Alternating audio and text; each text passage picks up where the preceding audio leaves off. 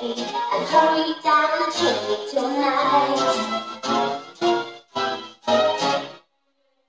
People walk the fun I've missed. People walk the fellas that I haven't kissed. Next year I could be oh so good if you'll check off my Christmas list. You'll Santa honey, I want a yacht, a ring that's not a lot. And then an angel will hear Santa baby, and hurry down the chimney tonight. Listen, it's an irreverent little romp of a song, isn't it? But I admit it's a little bit of an earworm, too. It gets in there and it sticks. And it doesn't help that they just play it over and over again in shopping malls and radio stations as they convert their format from top 40 to all Christmas all the time. And Santa Baby's in there in the rotation, isn't it?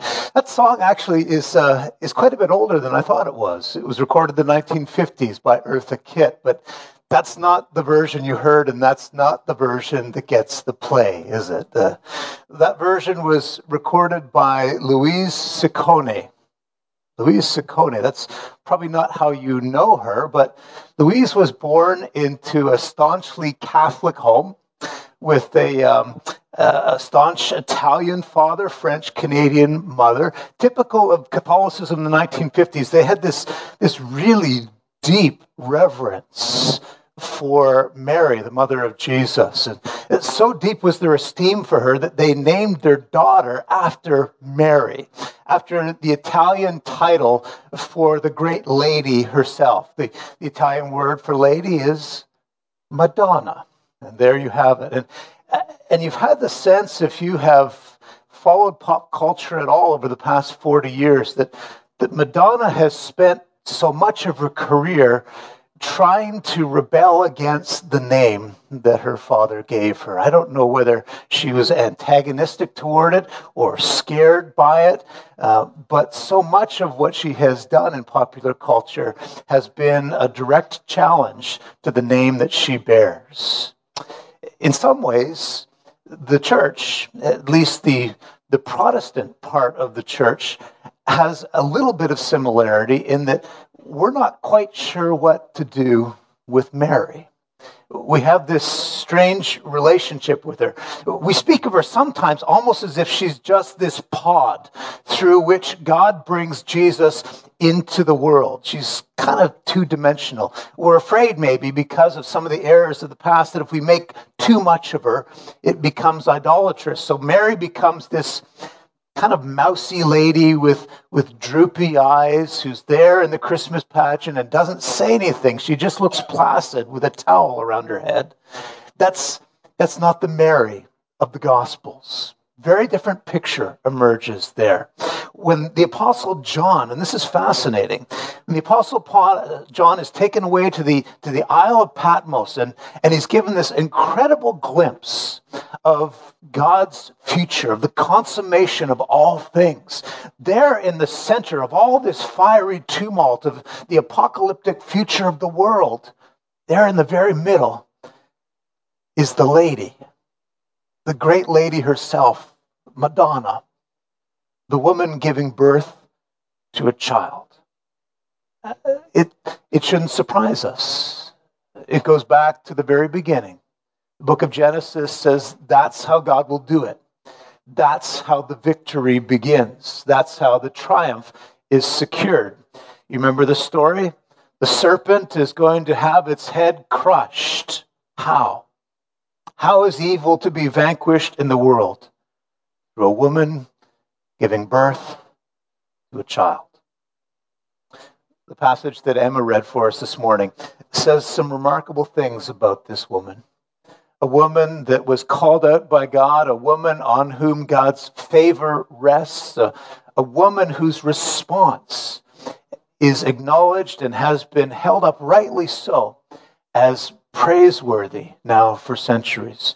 So much of the kind of emotion that we deal with, or at least try to conjure up around Christmas, is is rooted in trite little songs or claymation Christmas cartoons or pageants that just kind of miss the mark a little bit.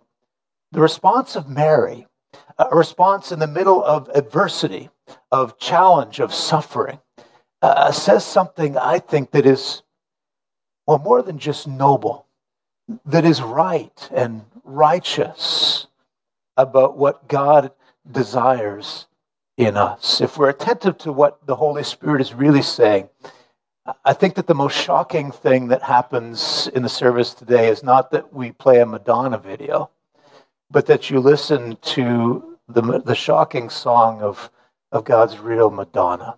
I'm going to do that briefly this morning. You join me as we pray, and then we'll dig in together. Father, this is how you chose to enter the world. Not just through the womb of a teenager, but through her heart, through her passion, through her righteousness, through her humility, through her deep devotion and her deep desire to see justice and your work in the world. God, this is how you did it. And I pray, Lord, that in her words, in her example, in that marvelous song that she sung so powerfully long ago, there'd be a word for us, an encouragement for us, a challenge for us, an example for us. We pray it in Jesus' name. Amen. So Mary's a teenager, young girl. She's just been given the news that she's pregnant. That message has been filtered so much and for so long. Reading it aloud around the Christmas tree with our families, or seeing it enacted on a TV special, or even seeing it through the eyes of kids. We've heard it so much that it's easy to miss just how dire that situation was for Mary. She grew up in this little hick town way off the beaten path up there in the hill country.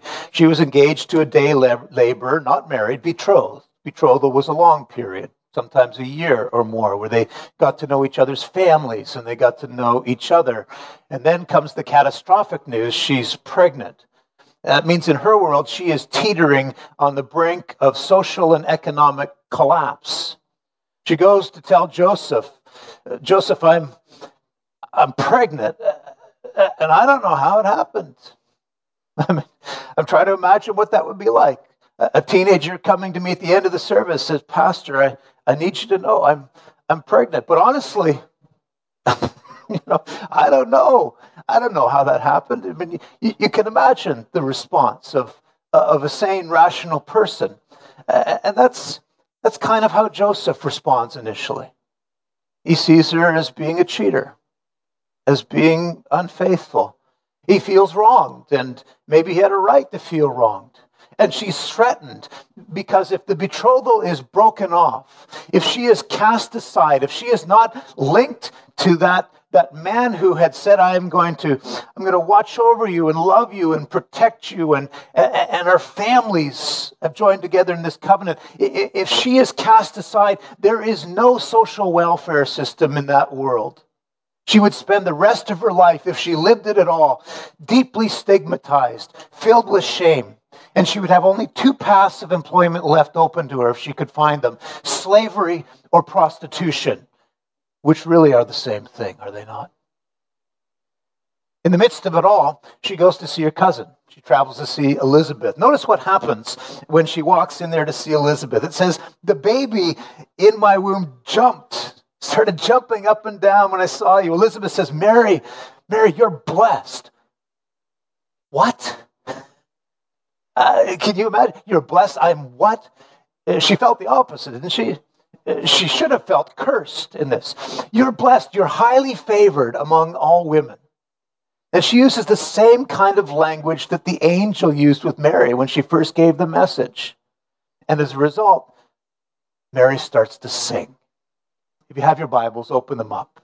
Verse 46 there in Luke. And what does she sing? You know those words. My soul magnifies, makes a big deal, glorifies the Lord. And my spirit rejoices in God, my Savior. She's singing about the greatness of God in the middle of a situation that ought to be catastrophic for her. And she goes on to sing about God's attention. For God has looked on the humble estate of his servant. I mean, think about that for a second. You are one of, what's the number now? 8 billion people on the planet?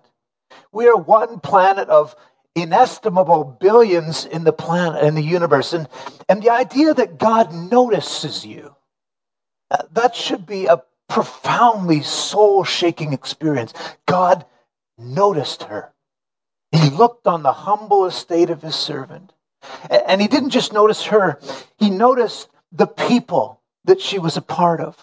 You know, for hundreds of years, Mary's people, the people of Israel, had been crying out to God, oh God, when is it going to come? When are you going to bring your deliverance? You've talked about it. We've waited so long. We've endured so much. When does salvation finally get here? Have you ever felt like that in your life? How much longer, Lord? How much longer? Some of you are praying, and it's getting harder to do it, and the long, hard work of waiting is starting to wear on you. How much longer? In the midst of all of it, the suffering and the waiting, Mary sings out, I'm blessed. God has heard the prayer of this little peasant girl, and he's chosen me. And it's a blessing. And she goes on to sing about the blessing of mercy. Notice in her song, she sings about a God whose mercy is for those who fear him. The old language of the Bible. To fear means to revere, to honor, to recognize the absolute omnipotence and holiness and power and otherness of God, and to respond in fear, not cowering in terror, not a horror movie kind of fear, but a driven to your knees in the presence of majesty kind of worshipful fear. The mercy of God is for those who honor him that way. A God who's capable of doing all these things for his people, including forgiving them. He's not turning away from them. And she recognizes that God is giving her this honor. From now on, she sings, all generations will call me what? Blessed. God is honoring her name. God is glorifying her. And boy, it would be easy to let the ego swell when you hear those words. I'm the first virgin ever to get pregnant. There's going to be great PR to be made here. We can sell figurines by the billions. We can name a football pass after me. Maybe people even end up seeing my face in their morning toast. But what does she do? She humbles herself before the Lord. She recognizes that the only glory in her name is through its linkages to Jesus. Somehow, I think this is where the church lost its way with Mary. The only glory in the name of Mary is through its link to the birth of Jesus. And Mary herself said it. In humility, in her song, in her devotion. God points to her and she points to Jesus. There are some of you, and boy, in seasons of my life, I understand the pressure, but you're working really, really hard for your name. It might be just wanting to get a little bit more notoriety and recognition in the little pool of your own family. You want to make sure that when you get together this Christmas with your relatives over the holy season, that you're seen to be doing fine for a change. For some of you, you're working really hard to elevate your name in the workplace. Some of you are working to preserve your glory and your name even here at the church. Some of you are trying to preserve your glory and your name in the neighborhood. What Mary recognizes, even at her tender young age, is that the only way that glory is really honest and achievable, the only thing that's significant about her glory is your relationship to Jesus. In a sense, what's really happening with Mary is absolutely unique. There was only one mother of Jesus. But in another sense, it's not unique at all, and it's meant to describe all of us. The Apostle Paul later in the New Testament talks about what the Holy Spirit is doing inside all of us who believe in Jesus. Christ is being formed in you. Christ in you. Christ in Mary, Christ in you. That's what God is doing with you. He's changing you into the image of Jesus. That's where your glory is. Mary bore the infant Jesus. You bear the incarnate Jesus. God in flesh, God at work in you. And Mary doesn't stop there. She goes on to sing of issues of justice and of rightness, and she sings about the humiliation of the kingdoms of earth. The fact that what God has done is demonstrating his power. She says, you have shown your arm and you've shown your might. You've uprooted the proud and knocked the proud off their thrones. But here's the thing. That doesn't really seem to be true. At least from what we know of the world in which Mary lived.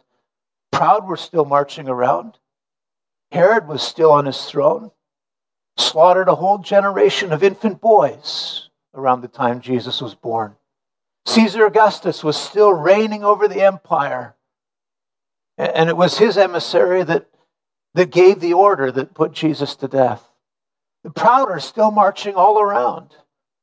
And Mary must have seen what was real in the world, what was going on, but she also saw what was promised and what was therefore true. That God was going to knock the proud down. That God was going to overthrow the mighty. That he's going to raise and exalt the humble. And she says he's going to feed the poor, and she rests in the knowledge that God will do that. And with the coming of Jesus, that's exactly what God is doing. God is taking a baby who is born and placed in a feed trough. He's taking a young man who will be stripped of all his clothing, who's going to have his beard pulled out of his face, who's going to be spit upon and stapled to an instrument of torture, who's going to drown in his own blood, who's going to be placed in a borrowed tomb, because he didn't even have the finances to afford that little plot of land. He's going to take this man and this event, and he's going to use it to save the world. Mary says this is a humbling, a devastatingly humiliating experience. And she sings in faith about that. What Mary's really doing, and if you have little cross references in your Bible, you see this. Mary's singing a song, almost word for word, that she'd probably grown up with as a child. It's the song of Hannah. If you flip in your Bibles to 1 Samuel chapter 2, you can read it. Hannah too was thanking God that she's able to have a child, but Mary's singing about a different kind of birth. She's making the song her own, and with a little riff on it, she's making it all about Jesus. This is the child through which God is going to knock down the proud and rescue the humble. There's some of us who are too proud to pray. Some of us are just deeply fearful this morning because, I don't know, maybe we feel like we're on the precipice of economic collapse. Some of you are fearful because you don't know what's going to happen next with your health. The diagnosis is pending. It's going to come in the next week or two. Some of you are deeply troubled, anxious, because there's this subterranean sin in your life. And it's tearing you to bits, and you're too proud to grab your brothers and sisters by the arms and saying, pray with me, help me with this. It's got a hold of my life, and it's tearing me apart. Mary says that God will knock you down. God's rescue ministry in the world is targeted first at those who can humble themselves. Humble yourself in the sight of the Lord. You know the scripture, and he will lift you up. Mary sings this song of exaltation for the humble. And then she sings of triumph. She says, he has filled the hungry with good things. The rich he sent away. Notice in verse 54, she says, that God, by implanting this embryo in the womb of a Jewish maiden, by bringing this baby into the world, is fulfilling his promise to help his servant Israel, remembering to be merciful. Somehow through the coming of this baby, who is the King of the universe and the Savior of the world, he is triumphing over all of his enemies. And yet it doesn't seem like it. Here she's singing out about triumph, and yet it doesn't look like triumph at all. Strange kind of victory hidden there in a feeding trough. I wonder if we can sing that with her. I wonder if we can see what God, in fact, is honoring there.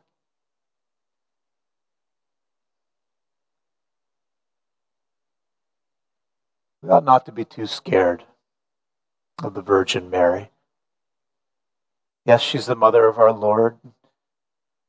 Jesus tells us that if we're in Christ, we're brothers and sisters. We are her brothers and sisters. This lady is part of our family, and this lady's faith is exactly the kind of faith that God is calling us to. The real question is, are you with her seeing and crying out to God in thanksgiving for his blessing this Christmas? Or does God need to knock us down a peg or two? The proud and the haughty who need to come down so that there is less of them and more room for him. We know this year, as every year, there will be some who are here, maybe this morning, over the next few weeks, for whom this season is the most difficult of all the weeks of the year. These are hard times. You're desperate for a reprieve, you're waiting for hope, you're looking for mercy. And I direct you back to Mary's song.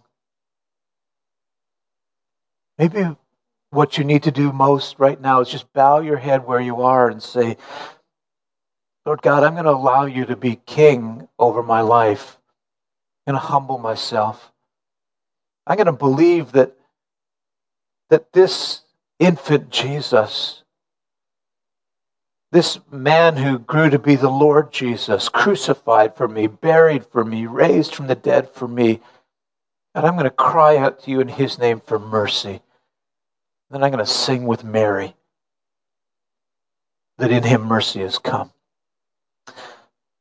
Maybe there are others of you who are living out your life in Christ, but you're in the middle of a situation and you just cannot see the reason and you cannot find the motivation to rejoice. Seems to be no blessing there whatsoever. Can I invite you to listen again to the song of this little peasant girl? To sing about the blessings that come in Christ. Maybe you're terminally ill with cancer. But in Christ you will be raised from the dead. Maybe you've been laid off from your job. But you have a God who provides for you and will never allow you to be without bread. You may be completely alienated from a hostile family, and yet God brings you here into a new family filled with multitudes of brothers and sisters and cousins and aunts and uncles. I love the Indian culture. I love the way they recognize people of esteem by calling them auntie. Everybody, auntie, uncle, you have something here. The blessing is here. Maybe it doesn't seem obvious. This morning as we prepare our hearts for Christmas and as we look forward to seeing again through the eyes of our kids the wonder of that season. We look and see for just a moment everything that changed in the manger and listen again to the song of that young virgin. After all, she's our lady too. Let's pray.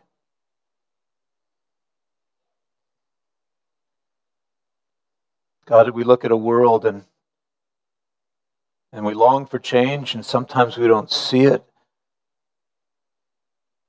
And yet you've promised in Christ it has already come. We can name it, we can depend on it, we can bank on it. There is a promise there that is as certain as anything in the world will ever be. Promise of ultimate triumph, of justice, of mercy. That in the end, there will only be one sovereign on the throne. And you are our Lord. And so God, we place our lives in your hands. We humble ourselves. We want to name and recognize and claim all the blessings that you've given us in our life and anticipate all the blessings that are yet to come. We want to stand with Mary. We want to sing her Magnificat. God, you are worthy of all praise. We pray in Jesus' name. Amen.